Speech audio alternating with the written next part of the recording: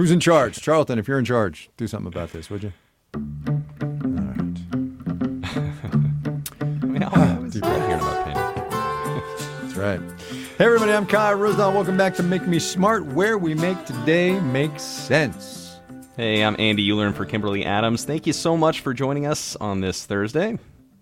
All right, so here's what we're going to do on a Thursday. We're going to do the same thing we always do, which is a little bit of news, and then we'll do some Make Me Smiles. Mine is, as you will hear, it's more like do a spit take than a Make Me Smile, but whatever. And then we will let you all get on about your day. So you get to go first, Mr. Euler. All right, fair enough. So we get these two reports out today. One from the UN talking about emissions and just how bad we're doing, basically, on curbing them. And then we get another report from the International Energy Agency about the global energy crisis, right? And so my brain is breaking, basically, trying to figure out, okay, so what the IEA is saying is we don't have enough energy and we're not producing enough of it. And what we need to do is produce all that we can. What the UN is telling us is if you keep using fossil fuels like you're doing, you're not going to meet your targets. What the hell do we do, man? Like, right? Yeah, I don't know. So anyway, we're in a what they're calling the first global energy crisis. It's inflation. It's sort of creating bad things for all countries. I think we in the United States are a little bit protected right now, but when winter comes, and winter is coming, it's gonna get real, right? Yeah. Oh, yeah, for sure. Look, I will tell you, that is the reason we're getting rid of, I know this is going to come as a shock to people who know me well. We're getting rid of the minivan, in my house. We're going EV. You are? Oh, yeah. You kidding me? I spent $108 filling up the gas tank on that freaking thing the other day. And I don't even have, 4 kids in the house and 2 dogs to schlep around anymore, right? I just don't need it. So we're getting rid of it. And hopefully somebody's going to pay me, $5,000 or $6,000 to take it off my hands. But yeah, Sure. it's just not, we're not doing it anymore. And I don't need it. And oh, by the way, yes, they make hybrid minivans and maybe there's an EV minivan out there, but we must change our ways is the short answer. We must. You're exactly right. It's an ask of all of us, and we're just going to have to figure out a way to do it because, look, even this is what I'm saying. Both of these reports are telling us basically the same thing. The IEA is saying you need more energy. The UN is saying, hey, pump the brakes, and right. And I think we're just going to have to use less. I think that's just the reality. I think we do. I think you're absolutely right. What about you? I think you're absolutely right. What do you got? All right. So we talked maybe a week ago on a Wednesday about I-bonds. And everybody now wants to get in on them, not probably because they heard us talking about them, but, just because it's a smart thing to do. So I-bonds, inflation-protected, inflation-adjusted Series I federal treasury bonds, which as of right now pay 9.62% interest rate if they're bought by by the way, tomorrow. And we talked about how they readjust from time to time over the year. And so after tomorrow, they're going to readjust down to 6.47%. So you look at inflation right now, 8.2% at a headline level on the CPI. 9.62 is better than 8.2. 6.47 is worse than 8.2. So everybody and their dog was slamming the Treasury Direct site, which is the only place you can buy those I-bonds. It was the most, or maybe one of the most visited websites in the entire federal government yesterday. It basically crashed. It experienced intermittent outages, and the Treasury Department says we might not be able to meet all requests. So, click in the middle of the night or something. It's really interesting that people are now kind of cluing into inflation and what they can do to protect themselves. Okay, are you an I-bond person? As I've said before, I have zero control over the money in our house, which is a really, really good thing because, number one, it doesn't interest me. And number two, I really shouldn't have any control over the investments that I make, given the platform that I have. I will tell you, though, that my wife has gotten our kids, our adult kids, to buy I-bonds. So, my parts of my family are, It's funny. It makes sense, when we were sort of talking about this, I got a text message at like 5:30 this morning from an old colleague of yours, Raghu Manavalan. He and Dave Shaw and I are in this group text. We probably text like 30 times a day. We're crazy. Mostly it's about sports. Is it like all baseball and sports stuff? I was just going to say, it's a lot of it's a lot of sports, but it's also a lot of. I mean, honestly, it's a lot of economic stuff too. So Raghu months ago was telling me, hey, dude, you got to get in on these I-bonds. And he sort of schooled me in what they were. Oh, wow. And so he sent me that exact sort of news notice about I-bond, the site crashing, Treasury Direct crashing, because he was like, dude, if you didn't get in when I told you. so I did. That's right. I mean, I'm in. That's right. Good for you. Good for you. Right on. Yes, and also full financial disclosure there. That's great. Good. That's All right, Charlton, hit it, would you? We will move on.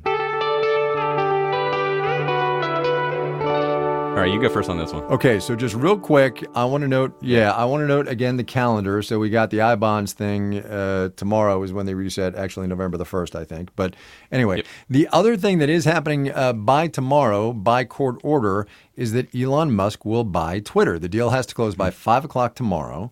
And who knows, it may have already been closed and Musk just hasn't told anybody or whatever. But we have talked on this podcast before, Kimberly and I have, and maybe you and me, and I don't know, whatever. Yeah. Some of the fears about the richest man in the world with his proclivity for, number one, being a troll, and number two, his advocacy of near unrestricted free speech, what that could mean for the users of the site and actually the company itself.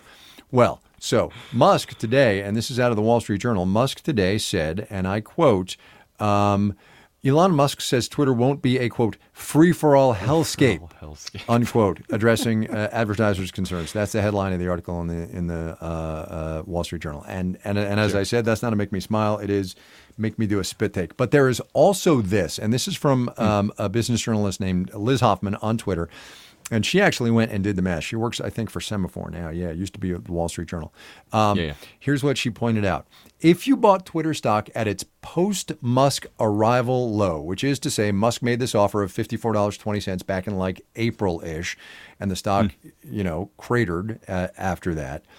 If you bought at the low, and the deal does in fact close tomorrow at $54.20, which is what Musk is going to have to pay, you would make a 450% return, 450% return annualized, which is kind of amazeballs. It's kind of wild. It is. Yeah. Do you buy the sort of that claim, the headline claim, that it's not going to be just a hellscape? Oh, I don't know. I mean, look, he's got a real business imperative, right? He's got a boatload of money in this thing, both his and borrowed money. Their company has is going to have huge amounts of debts after tomorrow. Right. So it's going to be a real challenge for him. And if he does turn it into a free-for-all hellscape, advertisers are going to flee. Power users, right, are going to flee because it's no damn fun. Forget the sort of the marginalized, vaguely interested, but most vulnerable, right, which are people of color and women and people who don't have general platforms, right? And look, I'm lucky enough to have a big following, so it's not going to be a hellscape for me, but it'll just be boring because people are going to bail, Yep. No, you're exactly right. And it's also sort of like, Twitter figuring out how to make money. That's on you, Elon Musk. Has been a challenge for that company, for sure. Yeah. You betcha. Without a doubt. You betcha. All right, mine is more, it's funny, yours is a spit take. Mine is more of a, hey, Kai, do you want to bet? So my beloved Austin FC soccer team is heading out to, probably already there. They're going to play I don't know if it's your LAFC, but it is I am an LAFC season ticket holder, my friend. Okay. 121 row F 4 and 5. So I figured, I was talking about beer on the show today. We gotta bet a 6-pack on this game on Sunday. Yeah, that's fair. I was going to tell you that because LAFC is heavily favored, you buy me if I lose a premium. What is it? A premium plus beer, and I send you some Natty Lights. Sure, right? I mean that's absolutely fair. You are absolutely not going to make me drink Natty Lights. No, I'll keep it in the fridge for people who come visit. Fair enough. Yeah, it's a good bet. I think LAFC takes this one. They're so damn good. They're really good. Last time they were in Austin, we slaughtered them. I think it was 4-1, but that's okay. Yeah. What I was going to ask you too is, you're a season ticket holder. It has taken off. It's the only pro sports team in Austin. It's absolutely taken off and sort of taken the city. Cool. It is, and the team did a really good job. The stadium's really awesome. They just I was super dubious about how it was going to come through, and it's really, really great. Sort of good on them, right? Yeah. Same with LAFC. But also, Really? just to get the plug in here, for Angel City, the National Women's Soccer League team here in LA, have also done a great job. Huge fan loyalty. When we went to their home opener, my wife and I, it was amazing. So they're really working it as well. It's great. It's really good to see. That's awesome. Really good to see. Right on. Yeah. All right. So there we go. So we're done. Little sports to round out your Thursday here. Back tomorrow for Economics on Tap.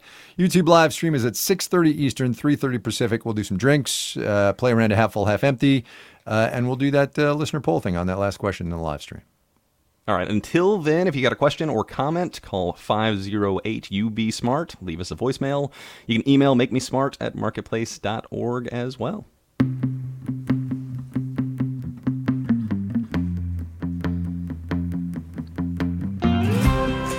Make Me Smart is produced... Whoops, dropped my little thing on my laptop. Sorry about that noise. Make Me Smart is produced by Marissa Cabrera and Courtney Bergsiger.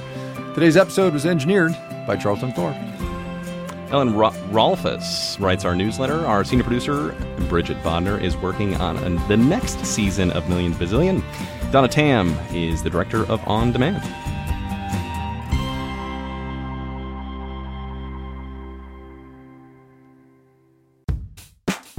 We all want to be our best selves, but it can be an expensive journey. From experimenting with alternative medicine. I was working with a natural, holistic nutritionist and never really thought about the cost. To splurging on fast fashion. I'm spending all my tips. I was definitely spending $200 a week. I'm Rima Reis, host of Marketplace's This Is Uncomfortable. This season, we explore the cost of self-care and the real motivations behind our spending choices. Listen to This Is Uncomfortable wherever you get your podcasts.